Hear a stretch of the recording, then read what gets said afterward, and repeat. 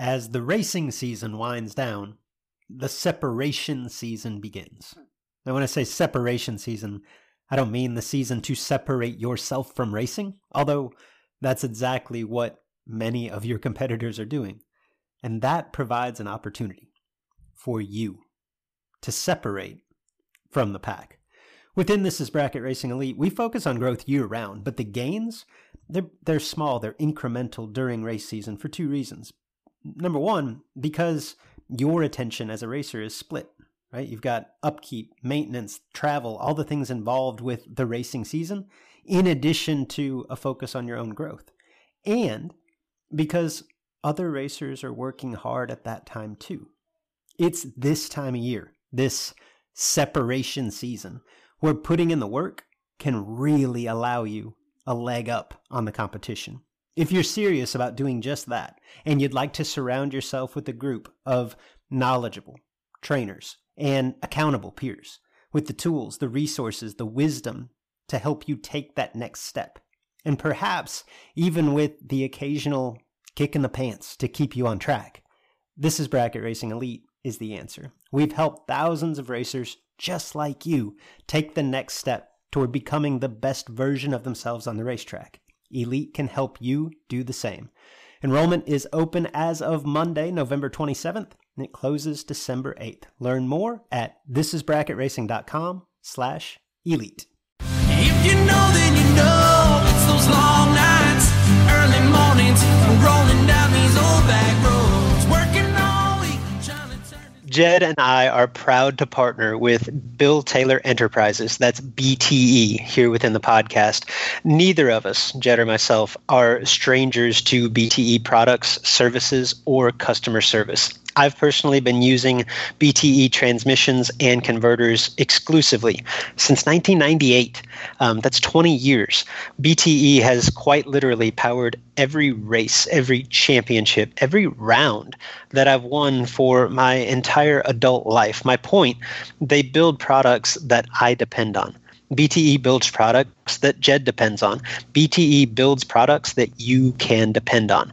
Whether it's a complete top dragster or top sportsman power glide transmission, a torque converter designed for your specific combination, or any transmission component or bolt-on item, the folks at BTE and Memphis Performance have what you need to succeed in today's ultra-competitive world of sportsman drag racing. Shop online at bteracing.com. Big Jed, summer's coming. Are you ready to unveil your beach bod? Are you ready to unveil your beach bod? Well, not so much, Luke. Well, if you change your mind, you're in luck. Our friends at Manscaped just launched their 4th generation performance package, which includes, you guessed it, the Lawnmower 4.0. That's right, the 4.0. Complement your summer bod with a trim from the leaders in male grooming. Yeah, Luke, the Lawnmower 4.0 is the trimmer that will change the way you approach your grooming routine, okay? And that needs changing because I can tell you on my end, yeah, that needs changing. Yeah, nobody's got products this good. So the Lawnmower 4.0 will change that for you. You know, it's the 4th generation trimmer, and it features the advanced skin-safe technology to reduce grooming accidents. You know, you don't want ingrown hairs or snags on your boys before beach season. I mean, who would want that? That would be a terrible thing to happen. Now, the Lawnmower 4.0 has a 7,000 RPM motor. I mean, I shift Big Red about 72, 75. So 7,000 RPMs is in my comfort zone. I love it. And the Lawnmower 4.0 will zing it up there really good, like coming out of the water box on the rug. And it's got an on-off travel lock. It gives you the ability to turn the 4,000 K LED spotlight on and off. So, you know, when you go into Bat Cave, you can really get a look at what's out there in front of you and not get any surprises. So, you know, you need the Lawnmower 4.0. Let's just make it that simple. You know, if the power grid goes out in Texas again, and that's bound to happen at some point, you can use your Lawnmower 4.0 to illuminate the way that you're traveling, so to speak. The LED spotlight's incredible. It gives you a great view of the terrain, if you will, that you're on. So this is a great product, and everybody needs it, Luke. The sun's shining, and it's calling your name, fellas. So join the 2 million men worldwide who trust Manscaped and get ready for hot guy summer, like I'm getting ready for, by going to manscaped.com for 20% off and free shipping, just simply by using the promo code JED. That's JED. And you put that in, you get 20% off the product and free shipping. Go do yourself a favor, or do the man in your life a favor, by getting them the Lawnmower 4.0 today. Hello, everyone, and welcome to the Sportsman Drag Racing Podcast with Luke and Jed. I'm Big Jed, Jared Pennington. He's Cool Hand, Luke Bogacki. If you're a regular listener, thank you for your patronage. If you're new, you'll probably catch on soon enough. Our goal is to shed some light on the events, news, and issues in sportsman drag racing and the stars within it. Welcome back, or welcome to the Sportsman Drag Racing Podcast, where we sometimes discuss adult film stars, Olympic athletes, and drag racers. But today, we turn our focus specifically to one, Kyle Seipel, our friend, who I think, as we all know at this point, we lost to his battle with cancer about a month ago. And that month has been spent, for many of us, mourning, remembering, and perhaps rightfully so, to the mourning part. I mean, obviously there are various stages to grief, or so they say, and it's in many ways it's very sad to know that we lost Kyle too soon. He left behind a young family, and I think it's fair to say, within our sport and obviously beyond it, that it feels like while Kyle touched a great many lives, he had many lives yet to touch had he had that opportunity. And it's undeniable that Kyle had an indelible impact on our sport. First as a racer, and as a pioneer, a trailblazer, specifically on the West Coast, but really nationwide, and sport-wide within our level of competition. And then later on, as within the industry, specifically as a promoter, Kyle changed the game in more ways than one. But I think what's more important, and I know that we touched on this before, that he leaves behind just this bevy of relationships. To know Kyle was to love him. And ultimately, that's what our goal is with this episode today, a celebration of life, if you will. So what Jed and I did is we've reached out to a handful of racers that we know were close to Kyle with a simple but difficult request, and that's to simply, hey, share with us your favorite Kyle Seipel story. Okay, positive vibes only, right? Like, our only requests were make it fun, make it memorable, right? Keep it brief, 10 minutes ish, and then most importantly, keep it podcast friendly. Like, keep the rating PG-13, if you will. And some feedback that we got from that was some of the people that we reached out to just weren't comfortable. Like, it didn't feel right for any variety of reasons, which we completely understand, obviously. We also had several come back and say, like, look, I got a lot of Kyle Seipel stories. I don't know that I have any that meet the PG-13 requirement, which, if you knew Kyle, that's understandable as well. But we did have some responses, and they're awesome. And I look forward to sharing them here in this episode today as Mark splices this together. Our contributors include Sean Clark, who will take us back to 1992 and a memorable trip to the races with one Kyle Seipel. Marco Peravalaris, with more recent Kyle memories, 3 short but familiar and humorous Kyle Seipel stories. And then lastly, Eric Reyes, with a glimpse into young Kyle, a Kyle that I didn't have the opportunity to know, a little peek at the drive and the ingenuity, the forward thinking that really made Kyle the success story that he would become on the racetrack. So for those of you who had the opportunity to know Kyle personally, our hope is that hearing these stories makes you smile. For those of you who didn't have the opportunity to know Kyle personally, hopefully this provides a little peek into what you missed out on. And believe me, you missed out. Before we get to our esteemed guest, I have a Kyle Seipel story of my own to share. So the year is 2018. It's June 2018, and if the timeline serves me correctly, like this is just months or perhaps even weeks prior to his diagnosis, or at least making his diagnosis public. I had no idea at this time. And we're at Joliet. He's driving Justin Lamb's Blown Dragster in Top Dragster. I happened to also be competing in Top Dragster in the event. The field wasn't full, and I was running my wife's bracket car. And we're the last two cars in the lanes for the first session of Top Dragster. Kyle's just in front of me. And there's probably 5 pairs of cars yet, lined up underneath the tower. And then, we're back to back in line, but will ultimately be the last pair. And I'm getting suited up, and I just set down into the car, and Kyle comes strolling back to me very nonchalantly, no safety gear on yet, and says, "Hey, cool hand. You think I could make this run without the gas cap?" Bear in mind, he's in a blown Top Dragster car that I believe went like 680s. And I just looked at him like he was crazy and said, "No, like that's not a good idea." And he had this look on his face like I kind of shot his dog, and he's like, "Oh, do you have one?" And I said, "Well, believe it or not, I do have some fuel necks in the trailer. Long story as to why. Like I might have the gas cap that you need." "Oh man, that's awesome. That's awesome. Great."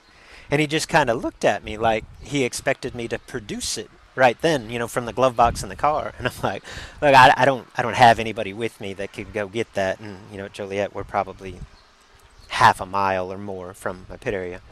"Oh, okay. Do you think I could just tape it up?" I'm like, yeah. If you could find some tape, you could make that work. Okay. And he just very, again, casually, just kind of strolls off from the staging lanes over toward the pro pits, across the staging lanes from us. And I take one look, and I thought, well, that guy's not making this run, right?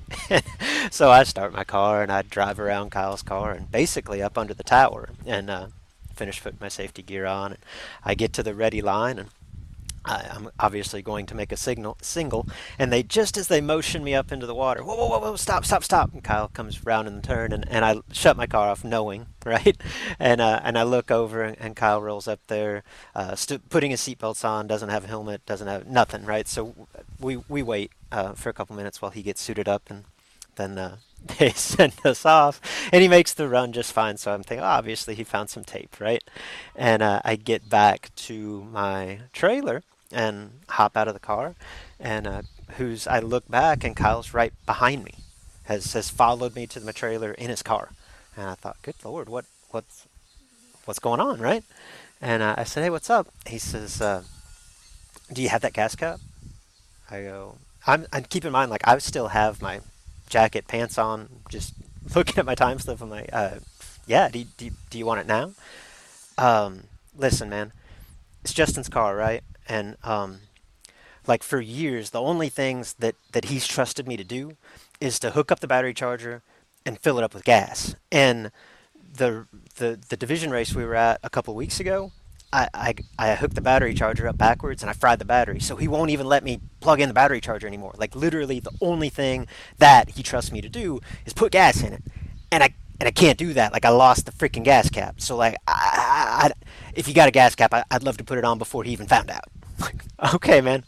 So we dig through my trailer, and sure enough, find a gas cap that screws on there. "Oh, thank you. And he drives off and gets back to the trailer. Now, truth be known, he took so long in getting back that Justin was on to him, and ultimately got the whole story. I'm not letting the cat out of the bag here at all. But as goofy and as one-off as that story may sound, because like, it's not certainly my fondest memory of Kyle, or probably even my funniest Kyle Seipel story, it was just memorable, and it was the first thing that came to mind. But if you want to take something away from that, it's number one, Kyle knew his strengths, right? And he didn't waste a lot of time worrying about what he wasn't great at. And in our world, his strength was obviously driving the race car, and the numbers and all of the nuance that goes into competition. Like, I think it's fair to say that Kyle was a racing savant, right? Like, he just picked up things and paid attention to things that many of us would never think about. What he didn't have, and gets illustrated in, I think, all of these stories at some point, what Kyle did not possess was a great deal of mechanical ability, or perhaps any mechanical ability. But he was fine with that. Like, he just didn't spend a lot of time focusing on what he couldn't do and allowing that to inhibit him from being good at what he could. And I think we could all learn a little something from that. And my second takeaway from this, and this isn't so much about Kyle as it is about the rest of us, because to know Kyle or to even be around Kyle, you knew his infectious personality. It was larger than life, right? And when we see those people, we just think about this supremely confident being that's like, hey, this is who I am, take it or leave it. And I think for most, that was the perception of Kyle Seipel, as it is the perception of so many people that have that kind of aura about them. As much as me, personally, and perhaps many of us set Kyle kind of on that pedestal, I think this story illustrates that he deeply cared about what select individuals, in this case Justin Lamb, but people that he genuinely respected, people who believed in him, people who gave him an opportunity. He didn't want to let them down. Like, truly didn't want to let them down. And I think that, to some extent, I think that lives in all of us, no matter how strong we appear on the outside. So that bit of vulnerability, like I say, that just that sticks with me as a not so much as a memory of Kyle as much as a life lesson in general. So with that said, I'm going to pitch this over to Sean Clark. Now, many of you are familiar with Sean as a big part of the Spring Fling team. Sean was in charge of prize distribution and did a lot of things behind the scenes. Was a very familiar face within the Flings. But the reason that Sean took that position is because, as he explains here, he was a lifelong friend, brother, in his own words, to Kyle Seipel. And in this story, Sean takes us on a trip down memory lane for a very memorable trip to the races. This was life in a day or a weekend in the life of Kyle Seipel, circa 1992. Good evening, guys. Thanks for the opportunity to have me on the podcast and speak about our beloved friend, Kyle Seipel. Somebody that's not only my friend, but somebody that I consider to be my brother. Having known Kyle for probably 34, 35 years, as you can imagine, I've got plenty of stories that I could tell about him, not all of which are, of course, suited for public consumption, but nevertheless, I figured that I'd keep it on the lighthearted side and tell a story in which not a lot of people have heard before, because it really just occurred between the two of us. So this took place in, I would imagine, about 1992 or 1993. Both of us were living in the Bay Area of California at that time, and we decided that we're going to go down and attend a bracket race in Bakersfield, California, 2-day bracket race. And Kyle was going to ride down with me in my rig, and we towed down in my rig. And then we were going to meet a gentleman whose Kyle was going to drive for that weekend, named Joe Gieshlick. And Joe lived just a few miles outside of Bakersfield, California, about 20 miles from the track. And the plan was that we were going to drop by Joe's house, and Kyle was going to pick up Joe's entire racing operation, the tow truck, the trailer, the dragster, you name it, and then head on out to the racetrack. Joe had to work that weekend, and so he wasn't going to be there at the track at all. So we went down to Joe's house, was going to pick up the dragster and everything else. And of course, anybody that knows Kyle knows that, he can be a little bit hard on parts from time to time. He had a reputation of breaking some things, kind of like an old time Jake Hodge, if that makes sense. And so anyway, Joe was counseling Kyle on, holding it at a certain RPM and the burnout so as to not hurt the motor or anything like that. And, this tow truck of Joe's had a manual transmission with a granny low on it, which Kyle had never driven before. And so Joe was giving him the ins and outs of how to drive the tow truck as well. And anyway, we finally got through all the ins and outs from Joe and wound up heading out to the racetrack. And that first day, Kyle got down to about round 6 and wound up hurting the transmission. And so he was out, and we happened to notice that there was a spare transmission in the trailer. So, we got to thinking, well, we could swap that thing in and still race tomorrow. And so we got to swap in I say we, but actually me and several of other Kyle's friends got to swapping out the transmission in the dragster with this spare. Wound up getting it all set so Kyle could drive the next day. Well, he got down to, I think it was probably about the 3rd round, and wound up hanging the rods out of the engine in the dragster as well.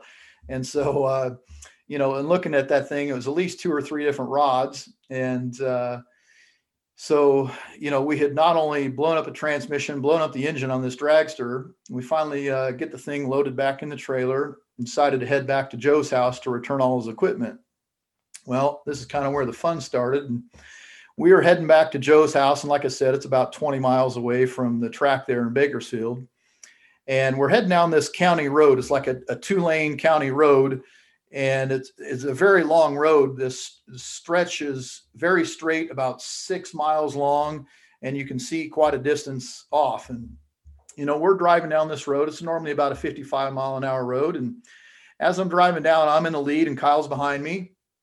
And I noticed that Kyle is getting farther and farther back.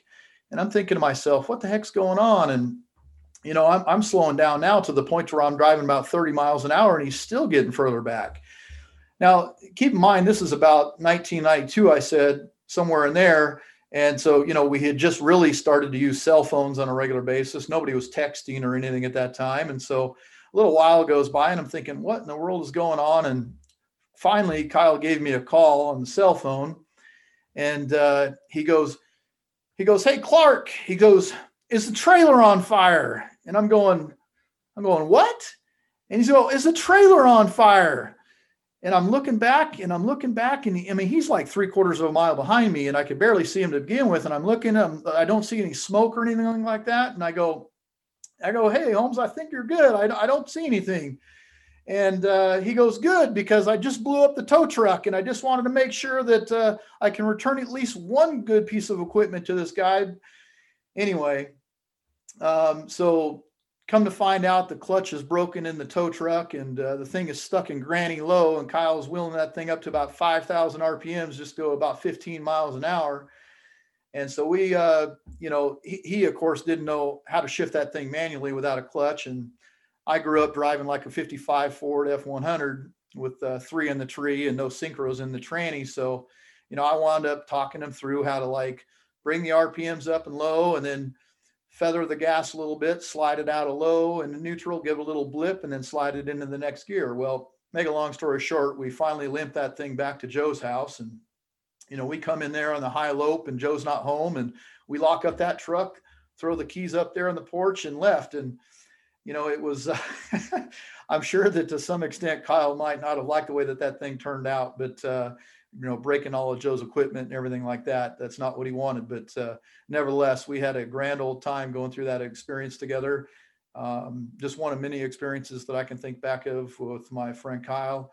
Grateful for the opportunity to share that story with everybody, and hope that everybody enjoys all the other stories that you'll hear on this podcast from Kyle. So Kyle, I love you. And I look forward to seeing you again one day, my friend. All right, our next story, or in this case, set of stories, trio of stories, comes from Marco Peravalaris. Marco has been a guest here on the podcast before. Most recently, nearly doubled up at his hometown national event last weekend in Sonoma, where he took the win in Super Comp, semifinal in Super Gas. That was a very special, very emotional win for Marco on a number of levels. It's his hometown national event. Nothing sweeter than that one. It's the first national event, the first big event at Sonoma since Kyle's passing. Obviously, Kyle was embedded in Sonoma history, and their relationship was very much cemented at that facility. Plus, for Marco personally, this is his mother passed away, less than 6 months ago as well, and obviously racing in her memory, like a lot of things converged to make that win really, really special for Marco. But back to his relationship with Kyle, I would say that Marco and Justin Lamb are probably the two most prominent in a pretty long history lineage of successful competitors who looked to Kyle Seipel as a mentor. And those two specifically are probably Kyle's biggest proteges, if you will. And Marco takes us back to how he and Kyle first met, and a pretty hilarious and comical story on how they got to racing together, and then a memorable, more recent story of them meeting up in a final round. So without further ado, enjoy a few words from Marco Peravalaris. Hi, I'm Marco Peravalaris, and I'm going to share 3 Kyle Seipel stories. In October 2011, I met Kyle for the first time at the Division 7 finals at Las Vegas. Several months later, he gave my dad a call and offered to help me transition from a street car to a bracket car. My dad had a 67 Camaro bracket super street car at the time, and Kyle drove it in the first Summit ET Series race of the 2012 season at Sonoma Raceway. When he made the first run, he didn't clear it out before staging, which the Camaro blubbered off the starting line. When Kyle came back from the run, my dad told him to man up and give it a good clear out before staging it on the next run. Kyle proceeded to do a massive burnout, and he gave it a good clear out. Nonetheless, the car made a good run. Kyle came back from the run, got out of the car, and shouted, "Hey, how's that?" to my dad. If you knew Kyle, there were 2 words that followed the "how's that."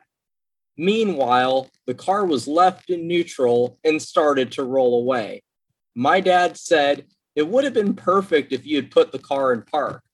Kyle turned, looked at the car rolling away, and we all started chasing it as it rolled into a stack of tires on the road course. We all sat there laughing. 2 weeks later, Kyle drove my S10 that we had just put together. Kyle made a few time runs, and as he was rolling into the water box for the first round of eliminations, the oil pressure line connected to the oil pressure gauge burst. Kyle was showered in hot oil. His new iPhone was ruined, as well as his Sparko suit and, of course, his Oakland A's hat. Kyle wasn't even mad. My dad even poked some holes in a garbage bag, handed it to Kyle, saying, "You should wear this over your fire suit for protection with this kind of luck." Kyle was furious until we all started laughing. It was from that point on that we knew we were going to be great friends.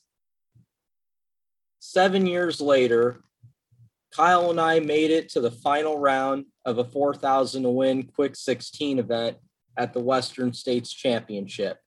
Kyle and I split the win runner-up purse, and we're going to sit out the final. The shootout sponsor elected for us to run the final, which we agreed to. Kyle proceeded to whoop me in the final.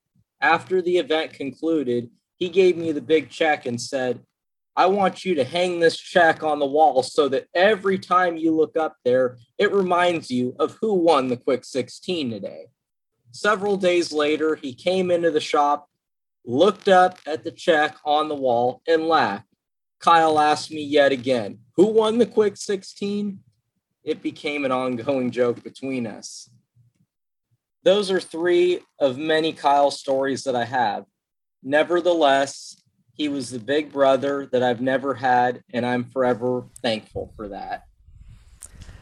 All right, and our last story, if you will, our last Kyle Seipel story in this episode um, it takes us back to young Kyle. This is 1986, so Kyle Seipel's what, uh, 15, 16 years old at this point, and the story is told to us by Eric Reyes, who I believe it was Kyle that bestowed the name upon him that many of us know Eric by, and that is Stickman. If you were at or watched the live stream of Kyle's funeral services, you know that Eric was actually not particularly fond of that name, but it kind of stuck, and so he takes us back to that time when, I mean, it was Eric and Kyle just, I don't know, I guess it was a little bit prior to their true domination of the West Coast, but those two guys ran together and won everything.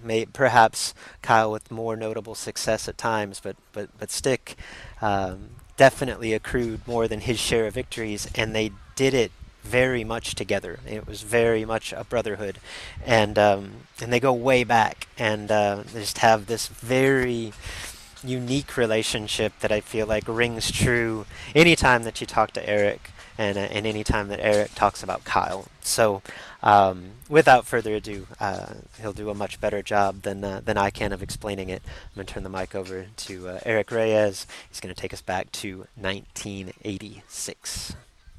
Tell you about a story that only some of you know about, because this is way back in 1986.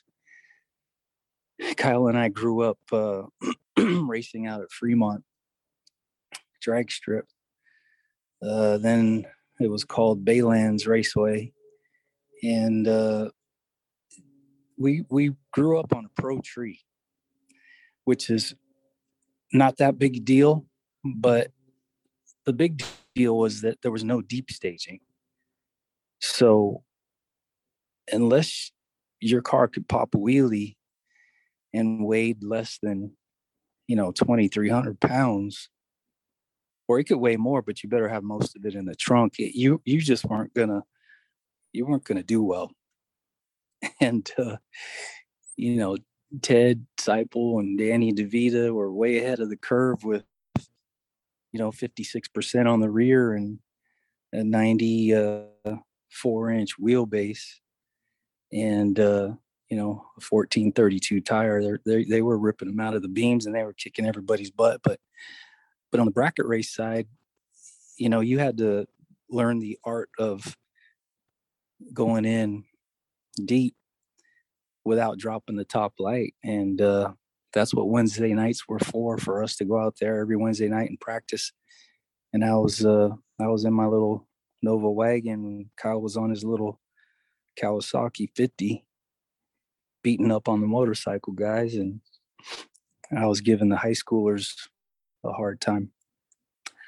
But that was earlier 80s. If you fast forward to 86, bracket race at Sonoma, then called Sears Point Raceway, there was some sort of jackpot. It couldn't have been more than $300 to win, because that's just money to win just didn't exist on the West Coast. Hence Kyle's efforts to get big bucks racing out here, which he obviously successfully did. But I'm out early. I'm helping Kyle mow through the rounds here, and he gets to the final up against a 22 or 24 second one of those Aerostar vans, or it was one of the ones that first came out. It looked like a shuttle, a Voyager or something. I don't know what it was, but it was a minivan that somebody was bracket racing. And the guy got to the final because the thing was so slow that people were messing up against him. And Kyle didn't want to lose to this guy. So he came up with this idea to get a stopwatch and have me count off 9 seconds and then point to him. And then he would focus on the tree and hit that pro tree. Because there was no crossover. There was no, delay boxes, and there was no open top bulbs or any of that stuff. It was just, it was just, you had to count it off in your head and let it rip. But, so Kyle got a stopwatch and says, hey, Stick, count off 9 seconds for me, point to me, and then I'll do the rest. And yeah, all right, sure, no problem. So we got a few minutes here before they run the final, and I'm looking at the watch and clicking it and stopping it and make sure I know how to use this thing, because I ain't gonna have, him blame getting busted by a Vanagon or Aerostar or whatever the hell it was, because I jacked up the stopwatch. And in my mind, I already was going to count off 9 seconds in my head and lie to him if I messed up the button. I was like, there ain't no way I'm going to mess this up. If I press the wrong button and that thing stops at 2 seconds, I'm going to count off the other 7. But so anyway, the hard part was getting into a position that worked for me at the start, to be able to see the van side of the tree so I can start the watch, but be in a position for Kyle to be able to see me and then get to the tree comfortably. So I don't know how I did it. I sneaked over, watched, hit the button, went over and got in position. And I'm looking at the stopwatch, and a couple seconds goes off, 3-4 seconds. And I look up at him and I see his eyeballs looking at me like something I've never seen before. It was crazy. He was looking at me like I don't know, like how a lion stares at its prey as he's about to eat. It was just, his eyeballs were zoomed in on me like, I just can't even describe it, man. His eyes were telling me, if you screw this up, I will never, ever talk to you again. Anyway, so I look back down at the watch. Thank God I got it going, and it gets to 9, and I point to him, and he looks at the tree, he mats it, and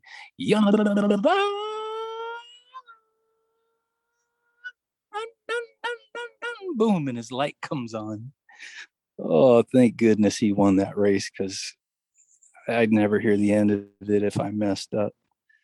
But we just, man, we've tried so hard to do well with a Division 7 system that was just, behind the times. The full tree was just not something that we were used to. I mean, when I won the ET finals back in '84, I mean, I went down to our ET finals in Bakersfield, and it was a full tree. So here I am. I win the championship, the track championship at Fremont, running a pro tree no deep, and I got to go to Bakersfield and run a full tree.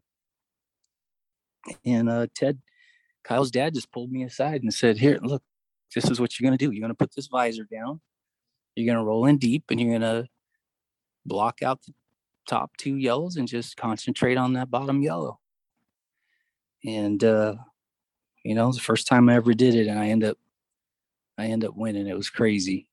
I beat Richard McFarland first round. Back then, the number 1 guys all had to race the number 1 guys from the other tracks, and so half of the badasses were on first round. That was a dumb format, but that I just I can't say enough about the Seipel family, and especially my little brother Kyle. It was really hard to get in the car at the national event in Sonoma and Super Comp last weekend without him being around. It was really hard on me emotionally, and obviously it was hard on me mentally, because the car was nowhere near where it should have been running. But anyway, I miss you, buddy, Kyle.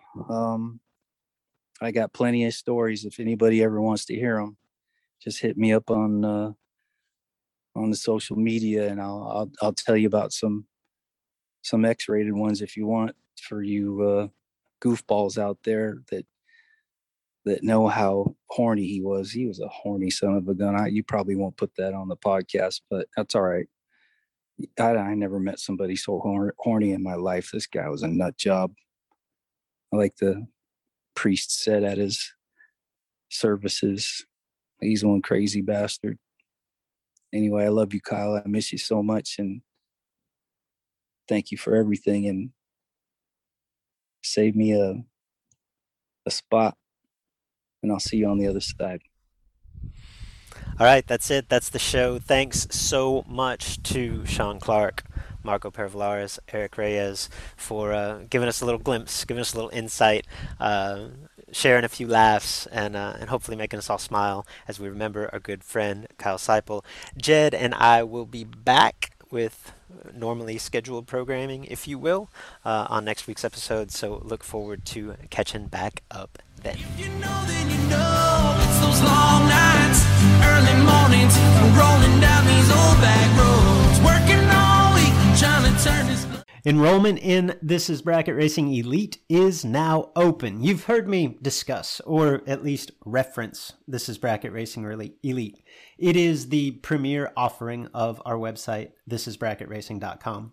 Elite is a membership community designed specifically to help you get from where you are today as a racer to who you want to be as a racer. Led by knowledgeable professionals. Justin Lamb and myself are longtime instructors, and we bring in a host of guests, racers that you know, racers that you respect. Led by knowledgeable instructors and surrounded by supportive peers that are ultimately striving for the same goal in their own unique way. The truth is, at each event, there are 100+ entries. There's one winner. At the end of each season, there's one champion. That feeling, not so much the money, not so much the trophy, that feeling of achievement, that sense of accomplishment, that tip of the cap from your peers. That's why we do this. You can dream of that feeling all you want, or you can take action, take steps toward becoming that racer. If you're ready to take the first step, This Is Bracket Racing Elite is for you. Enrollment is open now for a limited time. Learn more at thisisbracketracing.com/elite before we close the doors again on December the 8th.